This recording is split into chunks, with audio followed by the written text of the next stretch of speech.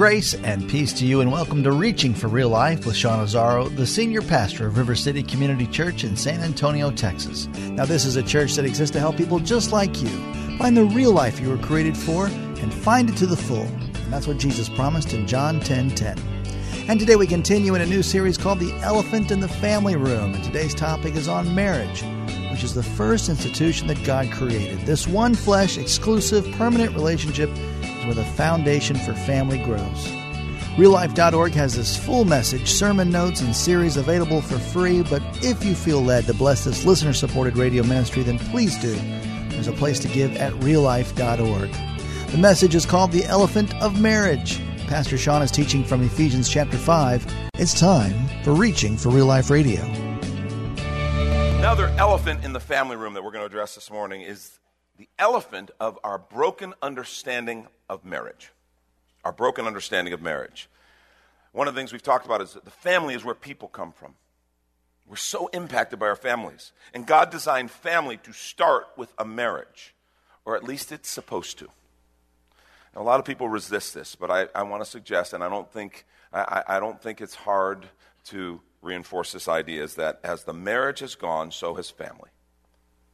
Think about the divorce rate, and think about the carnage it's played on families. Think about broken homes and what that does to kids.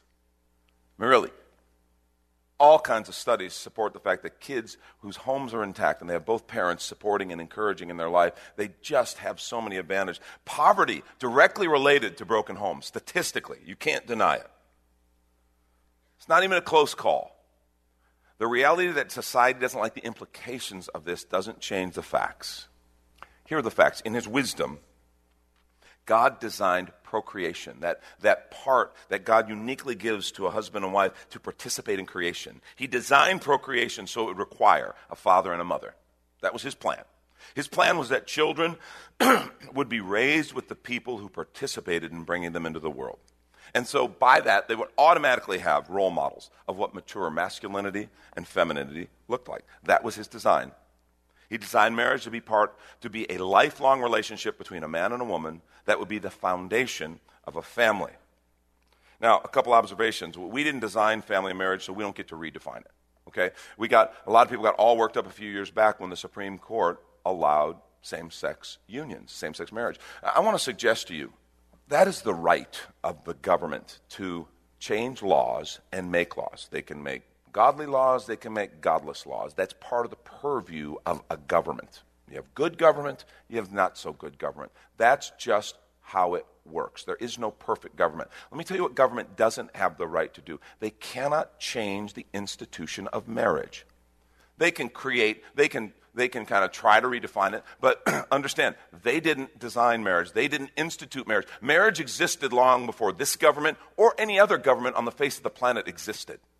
And as such, they don't get to redefine it. What the government legalizes doesn't change our understanding of what God designed as the gift of marriage between a man and a woman who are committed to him and committed to one another. See, we didn't get to design marriage and family, so we don't get to redefine it. And our failures in how we've carried that out or understood it don't negate God's design. Secondly, our failure doesn't mean that God can't bless us even in our current family situation, if we surrender it to him. Every time I talk about this subject, I recognize there are people who have experienced a broken marriage, and they're here. And right away, there's this temptation to feel defeat and hopelessness. And I want to just say, if you think it's too late for your family because of something like that, you are forgetting one of the primary concepts and understandings of our faith. Redemption. It's what God does. God specializes in bringing dead things back to life. The secret is to give it over to him. To say, Lord, my way didn't work, but I want to follow your way. He can do amazing things when we hand him the pieces of our life, even our failures. But understanding and remembering God's intended design is critical as we follow him in the context of our family. Now, one thing I want to say right up front, everybody who's married will just understand this and will totally support me in this. Marriage is not easy. Let me say that again, in case you're wondering. In case there are single people out there saying, oh, this is going to be such a breeze. Marriage is awesome. And it is awesome. Don't get me wrong, but it is not easy. It is an amazing gift. It truly is. Marriage is an amazing gift, but it's complex. It's challenging, it's difficult, it can even be painful at times. Here's the deal. You put two sinners into a bond that is never to be broken. You can see how there could be problems, right? Think of all the challenges we face. Every married couple, when I conduct a wedding or one of our pastors conducts a wedding, every married couple has all these challenges. Think about two histories blended into one family. I mean, after the honeymoon's over, the first thing you realize is your spouse is weird. They do everything wrong, don't they? From folding the towels, where we put things. Why would you put the dishes there? The silverware drawer, that's the worst possible silverware drawer. It's just what they do because you're two histories, everything blended into one family. Communication, how we communicate, how we talk to each other, how we solve problems, how we argue, how we fight, how we make up. Children, how we raise kids. Lori and I had that wonderful experience. Once our kids were gone, it's like we hardly have anything to fight about anymore. This is awesome. I mean, we still have money, so it's good. We can still fight about that. But I mean, think about finances. You know, when you're single, you're independent. You do what you want with your money. You make decisions. When you're married, you're now partnering with another person. Sex, goals, careers, building a house. You ever built a house? If you want to test your marriage, I want to suggest you build a house. It's like a marriage boot camp. You know, Lori and I recently went through this, and ordinarily you only have 20 things at a given time to argue about, okay? You start building a house, you have 200 things to argue about every week.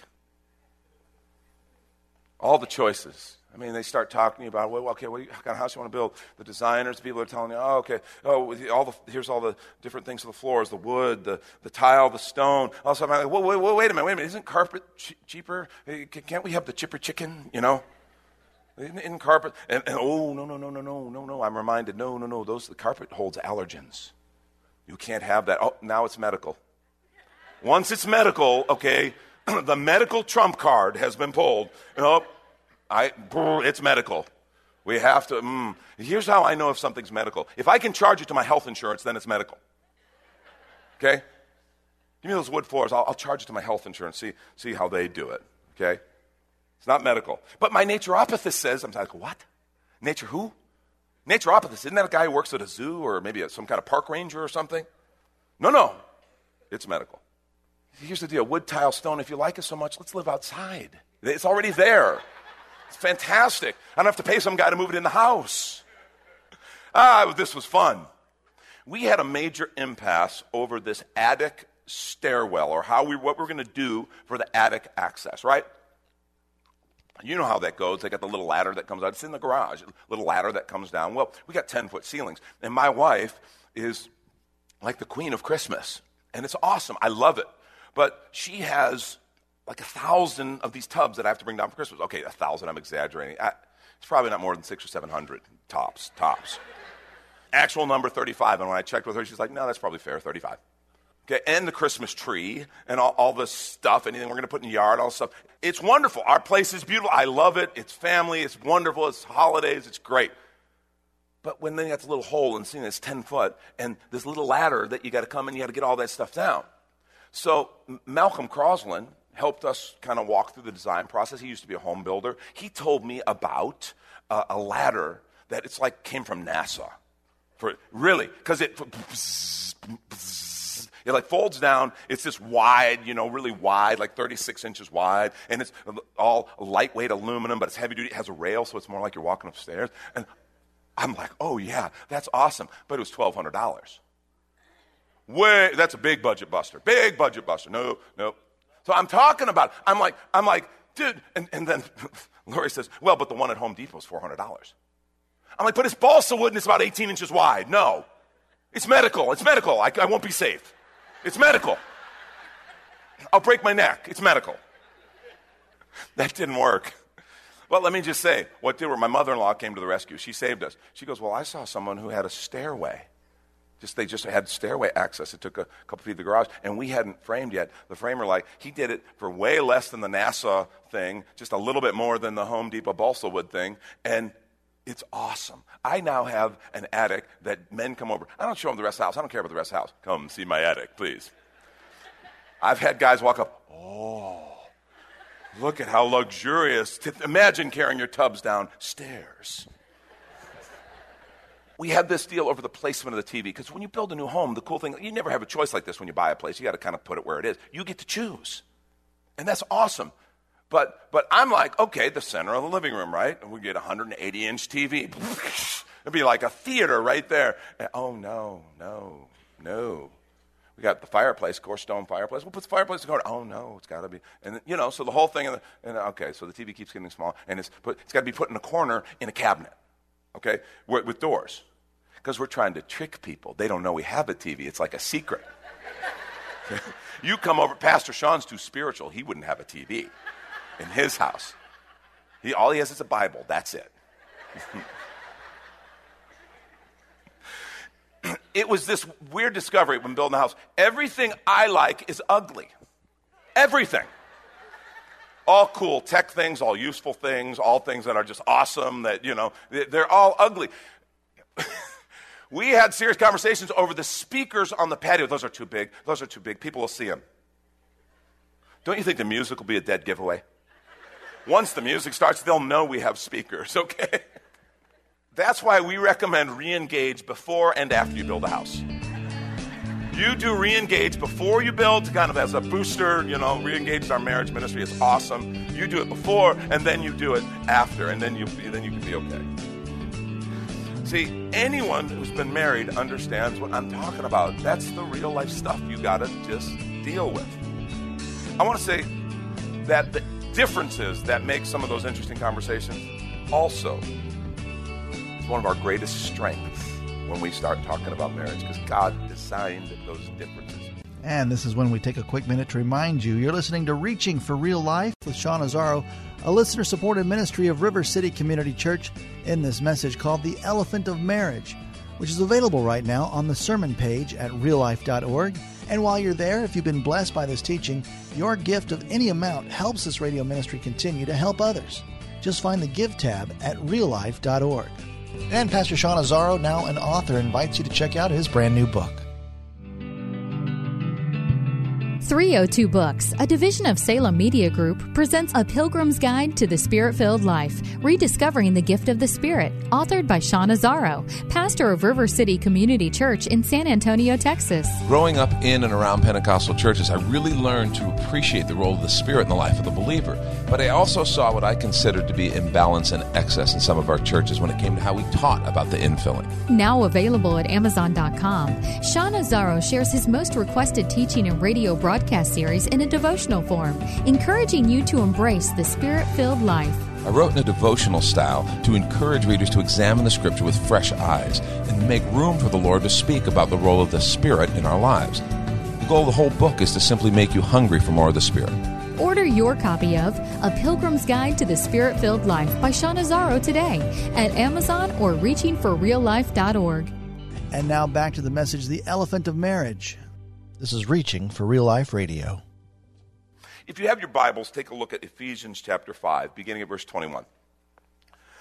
Just a very familiar passage, a very difficult passage in our cultural context, but a very important passage when we talk about marriage, because I think it gives us the structure of a healthy, God-blessed marriage. Let me read it for you. Submit to one another out of reverence for Christ. Wives, submit to your own husbands as you do to the Lord. For the husband is the head of the wife, as Christ is the head of the church, his body, of which he is the Savior. Now, as the church submits to Christ, so also wives should submit to their husbands in everything. Can I get an amen from the ladies? No? Some of you ladies, thank you. God bless you. You tried. That's tough in our current cultural context. That's a tough one. But we're going to see that God has an intention in mind and that there's a gift in everything he shares. Husbands, love your wives just as Christ loved the church and gave himself up for her to make her holy, cleansing her by the washing with water through the word, and to present her to himself as a radiant church without stain or wrinkle or any other blemish, but holy and blameless. In this same way, husbands ought to love their wives as their own bodies. He who loves his wife loves himself. After all, no one ever hated their own body, but they feed and care for their body, just as Christ does the church. For we are members of his body. For this reason, a man will leave his father and his mother and be united to his wife, and the two will become one flesh. This is a profound mystery. But I'm talking about Christ and the church. However, each one of you must love his wife as he loves himself, and the wife must respect her husband. Let's pray. Lord, I thank you for your word. I thank you for what it says, for what it teaches us. I thank you for the gift that your truth is. I pray that you'd speak to us and give us the courage to walk in obedience. In Jesus' name, amen. A few observations. First thing we notice in that passage that jumps out at us is the different roles and the politically incorrect nature of them. But here's a decision we have to make right now. We have to decide, are we going to build our marriages on the foundation of culture or Christ? And we have to decide what we're going to build our marriages on. Because we follow culture, we're going to get what culture is giving in regard to marriage. We follow Christ, we're going to get what he offers. See, we're called to be counter-culture. Another thing I think we see in that passage that's kind of unique is this comparison of the marriage of the man and wife to Christ and his church. We see a high view of marriage. We see a glimpse of how God sees marriage as the cornerstone of our faith. Not just of the family, but of our faith. And how marriage can train us to respond and live in the body of Christ. Marriage is not just our thing between you and your spouse.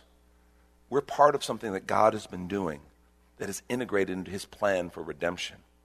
Third thing that jumps out at us, I think, is the uniqueness of the marriage relationship as one flesh. There's no other relationship like that. That's a reference back to Genesis. So the two are one flesh. And there's no other relationship we're going to have. We're going to have lots of other close relationships in our lives. Relationships with our kids, relationships with friends. They're not the one flesh relationship. It's different. God has a high view of marriage.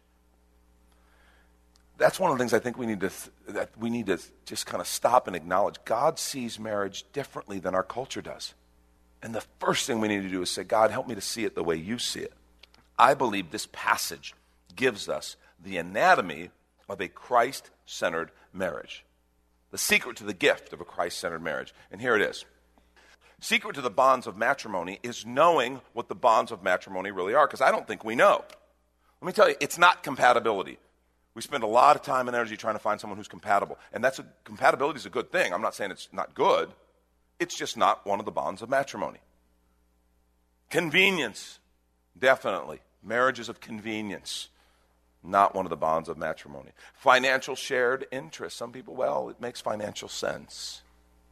That's not one of the bonds of matrimony. Common goals, as important as they are, it's not one of the bonds of matrimony. Physical attraction, as wonderful as that is, it's not one of the bonds of matrimony. Similar tastes or preferences, they're not. No. This passage gives us the powerful, spiritual, deep bonds of matrimony. I just want to say to you, there's a phrase that I absolutely hate as a pastor when I start talking to people, and they say things like, we've just grown apart. We've just grown apart. Let me tell you something. Couples don't grow apart.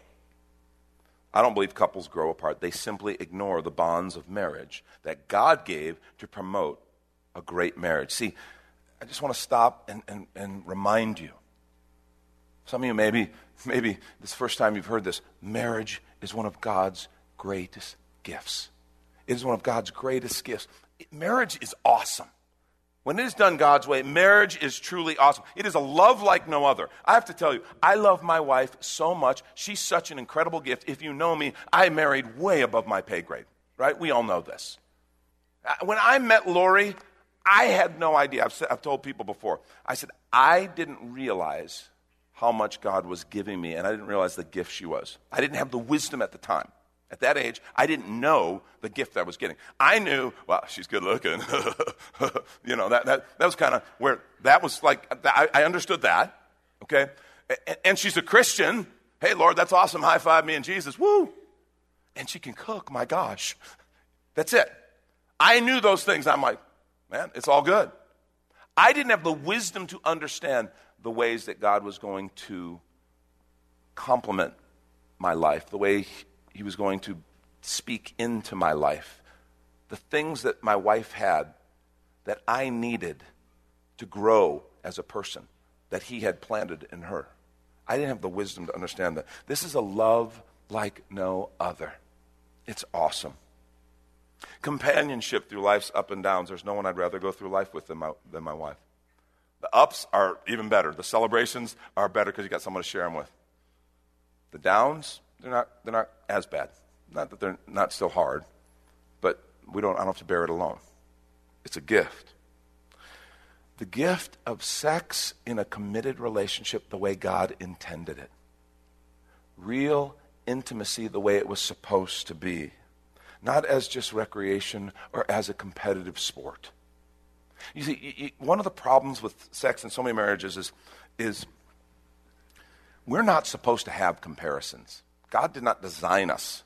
Okay, we're not supposed to have comparisons. When we go into marriage, sexually, some people say, well, you got to try it out, make sure everything works, Like, you misunderstand. You're misunderstanding what that is. It is a level of intimacy that, one, obviously results in procreation. It's a gift of the Lord.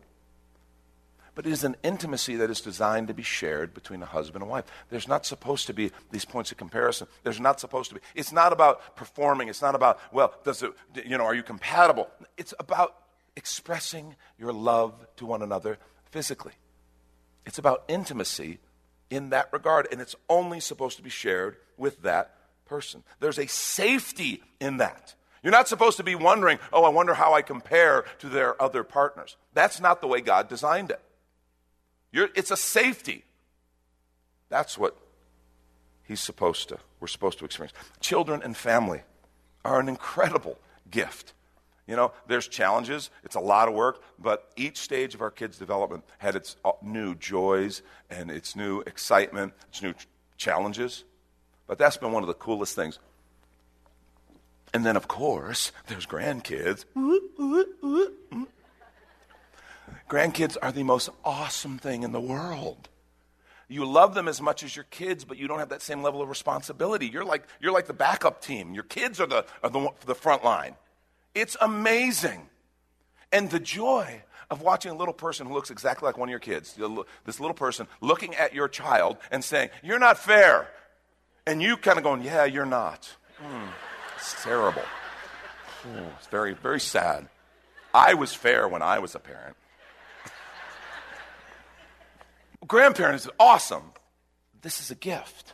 Marriage is a gift. The bonds of matrimony is a gift. But the secret to the bonds of matrimony is knowing what the bonds of matrimony really are. Let me give you a few of those. First, the bond of mutual submission. The bond of mutual submission. Notice how our passage started out. Submit to one another out of reverence for Christ. See, the first submission is submission to Christ, not even just to one another.